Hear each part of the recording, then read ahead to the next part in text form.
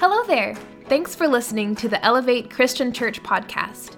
We exist as a church to connect people with God and each other. Today's message comes to us from our lead minister and preacher, Kevin Barton. We hope this inspires you, grows you, and challenges you in your faith and your walk with Jesus. Enjoy! We're going to be in the book of James today as we continue with our series, Alive and Well. We want your faith in Jesus Christ to be alive and well.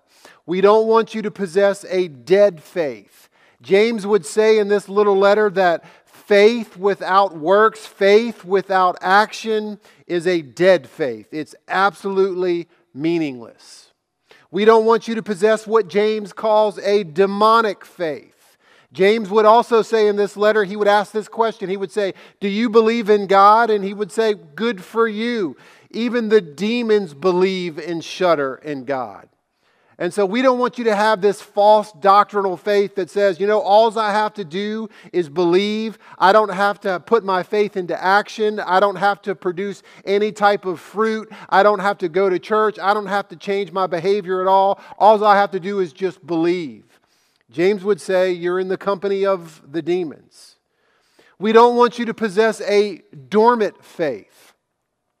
In the book of James, he would say, if you see somebody who's cold and needs clothes, or somebody who's hungry and needs food, and you just say to them, well, good luck, that your faith is dormant and it's waiting to be unleashed. We want all of our faiths to be off of the ventilator, to be off of life support, to be alive and well. We want to possess a faith that's growing and flourishing, living and breathing, active and awake. And so today, James is going to address the subject of patience. Have you ever lost it when it comes to having patience? I knew I was going to be preaching on patience, so I was waiting for myself to lose my patience this week, and it happened Monday evening. I was in the food pantry. My wife Lindy was here, and our 5 kids were here, and we were distributing food, and my 5 kids were doing what brothers and sisters do.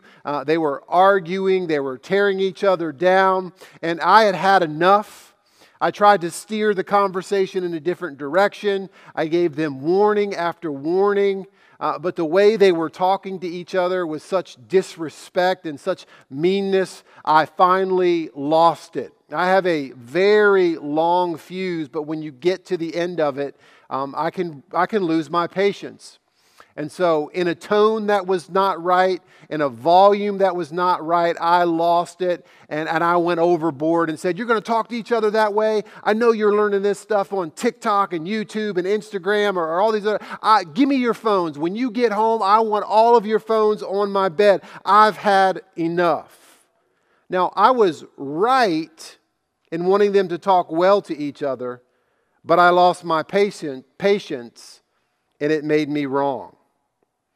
Has your patience ever been tested? Perhaps you heard about the teacher, the kindergarten teacher, who was helping one of her students put his boots on. He had asked for help and she could see why. She was pushing and pulling and the boots didn't want to go on. By the time she got the second boot on, she had literally worked up a sweat. Well, she almost whimpered when the little boy said, they're on the wrong feet. And so she pushed and prodded and pulled and got those boots off and switched the feet and pushed and got the boots back on. And she was out of breath. And then he announced, hey, these aren't my boots. Well, she bit her tongue rather than scream and say, why didn't you tell me so? And once again, she struggled to help pull those boots off. Then he said, well, they're not my boots. They're actually my brother's boots, but my mom is making me wear them. She didn't know whether she should laugh or she should cry. But she mustered up enough grace to wrestle the boots on his feet again. And then she looked at him and she said, now, where are your gloves? And he said, oh, I forgot to tell you. I stuffed them in the toes of my boots. You see, patience is indeed a virtue. And in the reading from his letter, James is going to call on us, the brothers and the sisters in faith, to be patient. I think we need to be reminded to be patient today more than ever. We live in a very impatient culture. We want things to happen, and we want them to happen right now. We don't want to wait. We don't want to be put on hold. We want it, and we want it now. And I think technology has expedited this. I'm old enough to remember the JCPenney and the Sears catalogs. I remember going to my grandmother's house, and she would have these catalogs out, and I would begin to look at them, and I would begin to dream about the toys that were coming out, these new toys that you could order from these catalogs.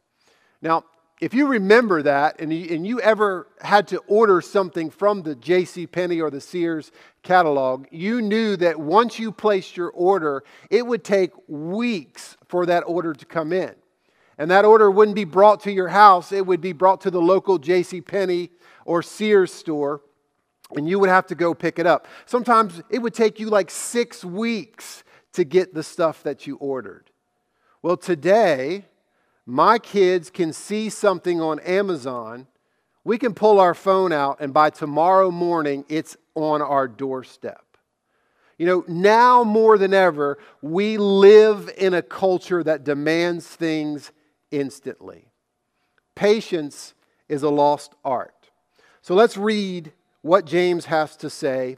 James chapter 5, verses 7 through 11. He says, "Be patient, therefore, brothers, until the coming of the Lord.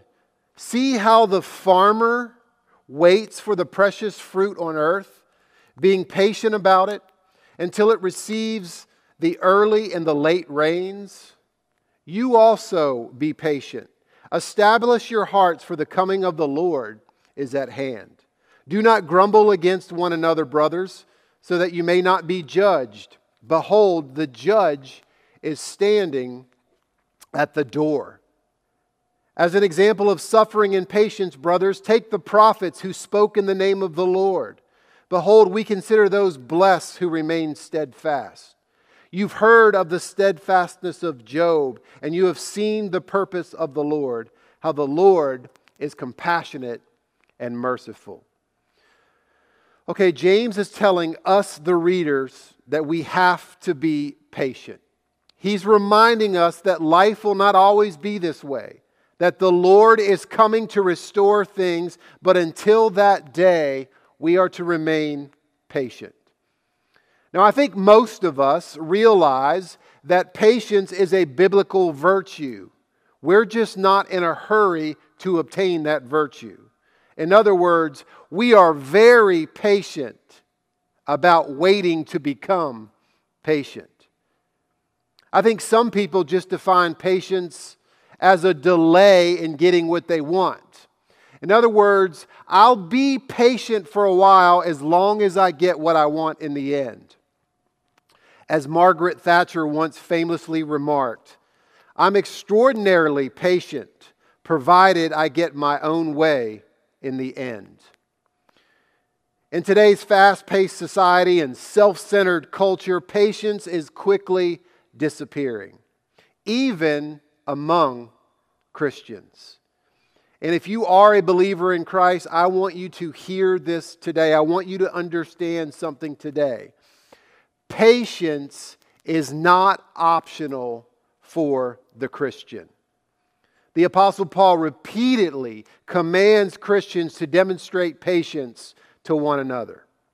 In fact, this is a critical test of Christian authenticity. True Christian character, the very evidence of regeneration can be seen in authentic patience.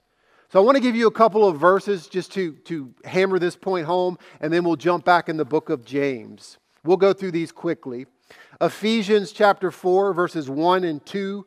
Paul says, "I therefore, a prisoner for the Lord, urge you to walk in a manner worthy of the calling to which you have been called, with all humility and gentleness, with patience, bearing with one another in love. What helps us to show the love of Christ and to bear one another's burdens? Humility, gentleness, and patience. Colossians 3:12, put on then as God's chosen ones, holy and beloved, compassionate hearts, kindness, humility, meekness, and what? Patience. In Galatians chapter 5, you have the famous fruit of the Spirit passage. Jesus would tell us over and over again that we'll be judged by our fruits, that a good tree produces good fruit and a bad tree produces bad fruit. And so the question we ask ourselves is, what type of fruit are we to produce to give evidence that we are born-again believers in Jesus Christ who walk in the comfort of the Holy Spirit? Well, Paul gives us an answer to that in Galatians 5:22 through 23. He says, the fruit of the Spirit is love, joy, peace, patience, kindness, goodness, faithfulness, gentleness, self-control. Against such things there is no law.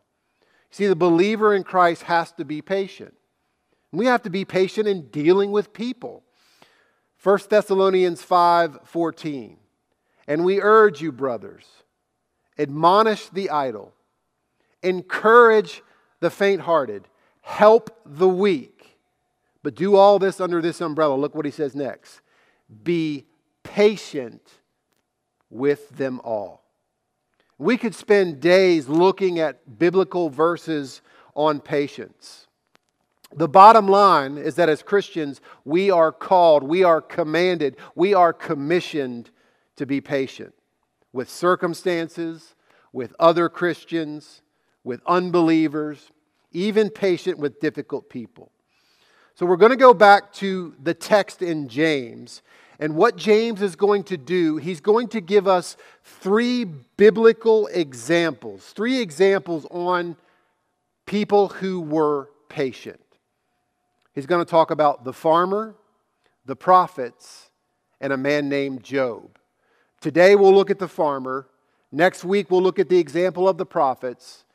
And the week after that we'll look at this man named Job. Let's look at the farmer.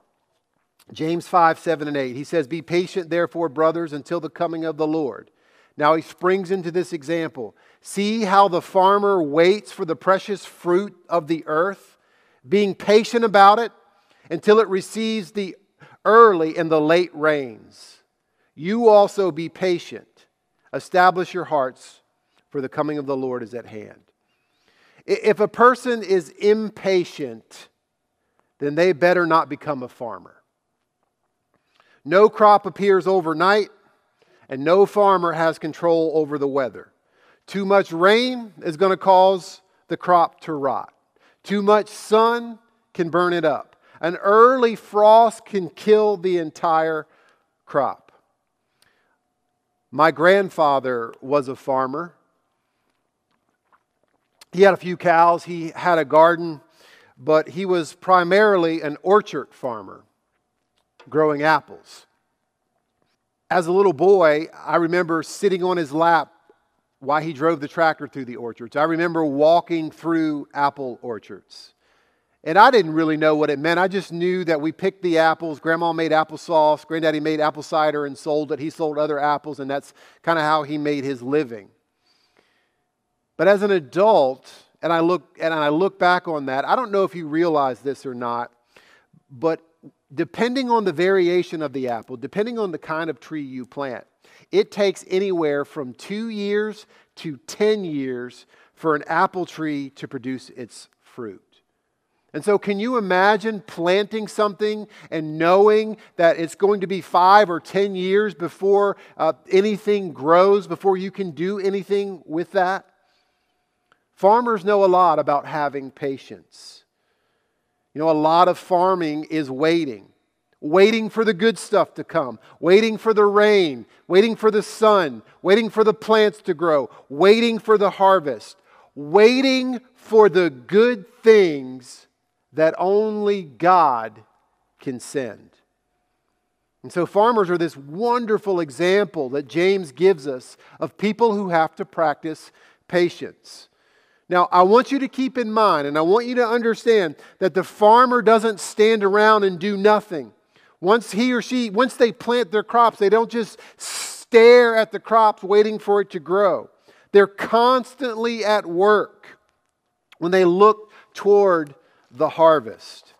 And James is not telling us as Christians to put on white robes and climb a hill and just wait for Jesus to return. We are to get to work while we wait. And so to conclude, I want to go back to James 7 and 8, and I want to read it again and make one final point. It says, "Be patient, therefore, brothers." Now, don't miss this phrase, "until the coming of the Lord." So how long do we have to be patient? Until God comes again. See how the farmer waits for the precious fruit on the earth, being patient about it until it receives the early and the late rains. You also, like the farmer, be patient. Establish your hearts, and here's that phrase again, for the coming of the Lord is at hand. James is telling us to work hard, to persevere, to be steadfast, to be busy when the Lord returns. We don't know when He's coming, but we remain patient. We remain diligent in serving Him. We know He's coming and we don't get impatient. We don't turn our attention or our affection or our devotion to some other false idol, to some other false god. We realize that we are the bride of Christ and we wait patiently on Him. He has gone to prepare a place for us. He's coming back to bring us home. We wait patiently on Him as He waited so patiently on us to redeem us. There was a young man who was engaged to this beautiful young lady, and he actually had to go out of state for 6 months to work. And he made a lot of money on this job. He missed her, but he made enough money in those 6 months to come back home, finally marry her, and buy a new house for her. Well, he didn't want to let her know. He wanted to surprise her. And so he arrived in town late. It was almost midnight. And he thought, I've got to go over to her house. I want to surprise her. However, as he came near the house, it was all lit up. All the lights were on. As he came nearer, he heard music. Still nearer, he saw people dancing. And finally, looking through the window, he saw his bride-to-be in the lustful embrace of another man's arms while they danced. Well, his heart sank within him, and he went away never to return. If Jesus came back today, where would He find us, His professed bride? What would He find us doing? Would He find us in the arms of another god? I waited on you for a while, Lord, but you didn't return, so now I'm in the arms of the God of comfort or wealth or the dark god of power or material possessions or gluttony or the goddess of lust. I think when James is telling us to be patient, he's referring to the fact that Jesus is coming back for us. So that should cause us to be patient with each other, but we also have to be patient with His coming back. And I think James is telling us, instructing us to draw strength from that. We're patiently waiting for the Lord's return. Now, I know some would argue, well, why doesn't He come back now? There's a lot of suffering. There's a lot of evil. There's a lot of innocent people hurting. Why doesn't God just go ahead and end this thing and come back now? The answer? He is patient. His love is steadfast. His justice is long suffering. He knows that there are more souls to be saved.